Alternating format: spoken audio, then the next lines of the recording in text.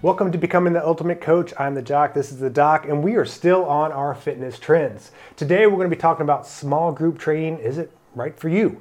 So, Dr. J, let me know, are you going to swipe right, swipe left? Are you going to look a little bit longer when it comes to small group training? On this one, I'm looking a little longer. What about you?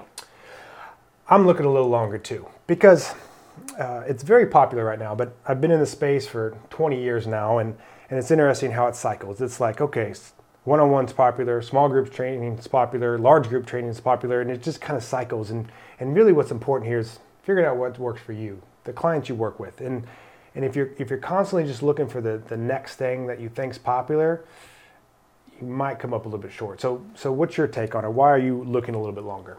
Well, for some of the things, some of the reasons that you mentioned, right, is sort of what are you as a fitness coach, gym owner, passionate about, what fits you?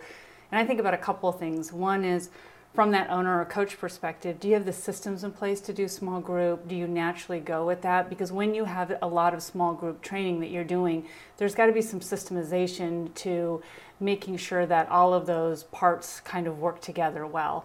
And when you say small group training, people that are used to large group are going to expect more individualization. And are you equipped to do that level of individualization and in a group at the same time?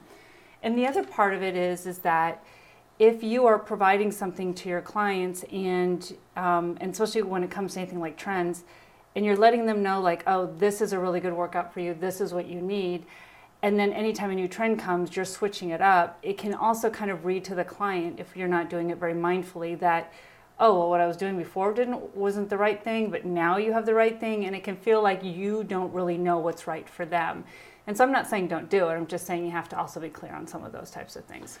Yeah, and some of the arguments I see for this is like, well, listen, if you move people from your one-on-one training to small group, you can have less coaches and you can have less expense. Or if you're taking from a very large group training and you move them to small group, then you could charge more per person.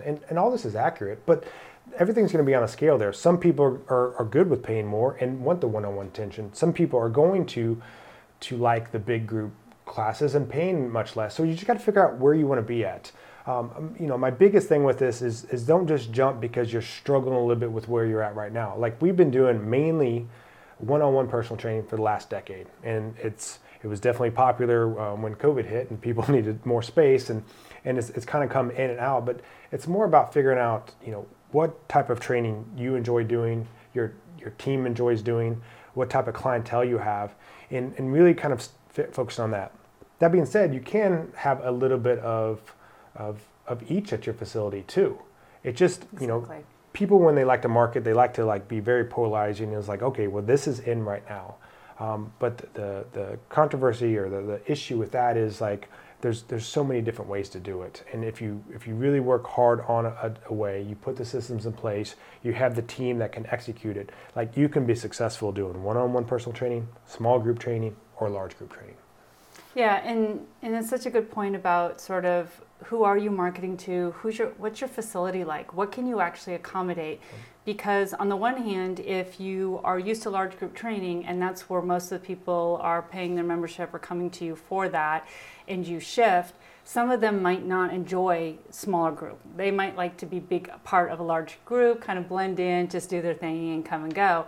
And if the same thing with, again, if they're used to one-on-one and now you're doing this, so it's also going to potentially shift your clients a lot, and you might lose people that you currently have. So if your thought, to your point is, oh, this is going to add to my revenue, my bottom line, it can add in a certain way, but it also can reduce it if a lot of your clients are moving on because that's not why they signed up originally for you. So just really thinking about that, because different people have preferences on how much attention, how much socialization they want with their workouts. And again, you might have a facility where you can do a little bit of everything, and that's great. But if you're not of that expanse, then really thinking about who your clients are and how to add value without necessarily hopping on a new trend would be my thought. Yeah, and so really to wrap up here today, if this is something you're thinking about doing as you're a coach and you want to do the small group training, it's not necessarily good or bad. You just got to figure out what works well for you. My biggest caution here is just be cautious of the guys coming in with confidence that's going to tell you exactly the way to do it and how to make all the money and make it easy. Because I like to have the conversation with gym owners and trainers, just people in general. It's like, no matter which route you choose, there's going to be some problems with that. And I don't mean that in a negative way. It's just figuring out like what's going to work best for you. So we'll see you next time.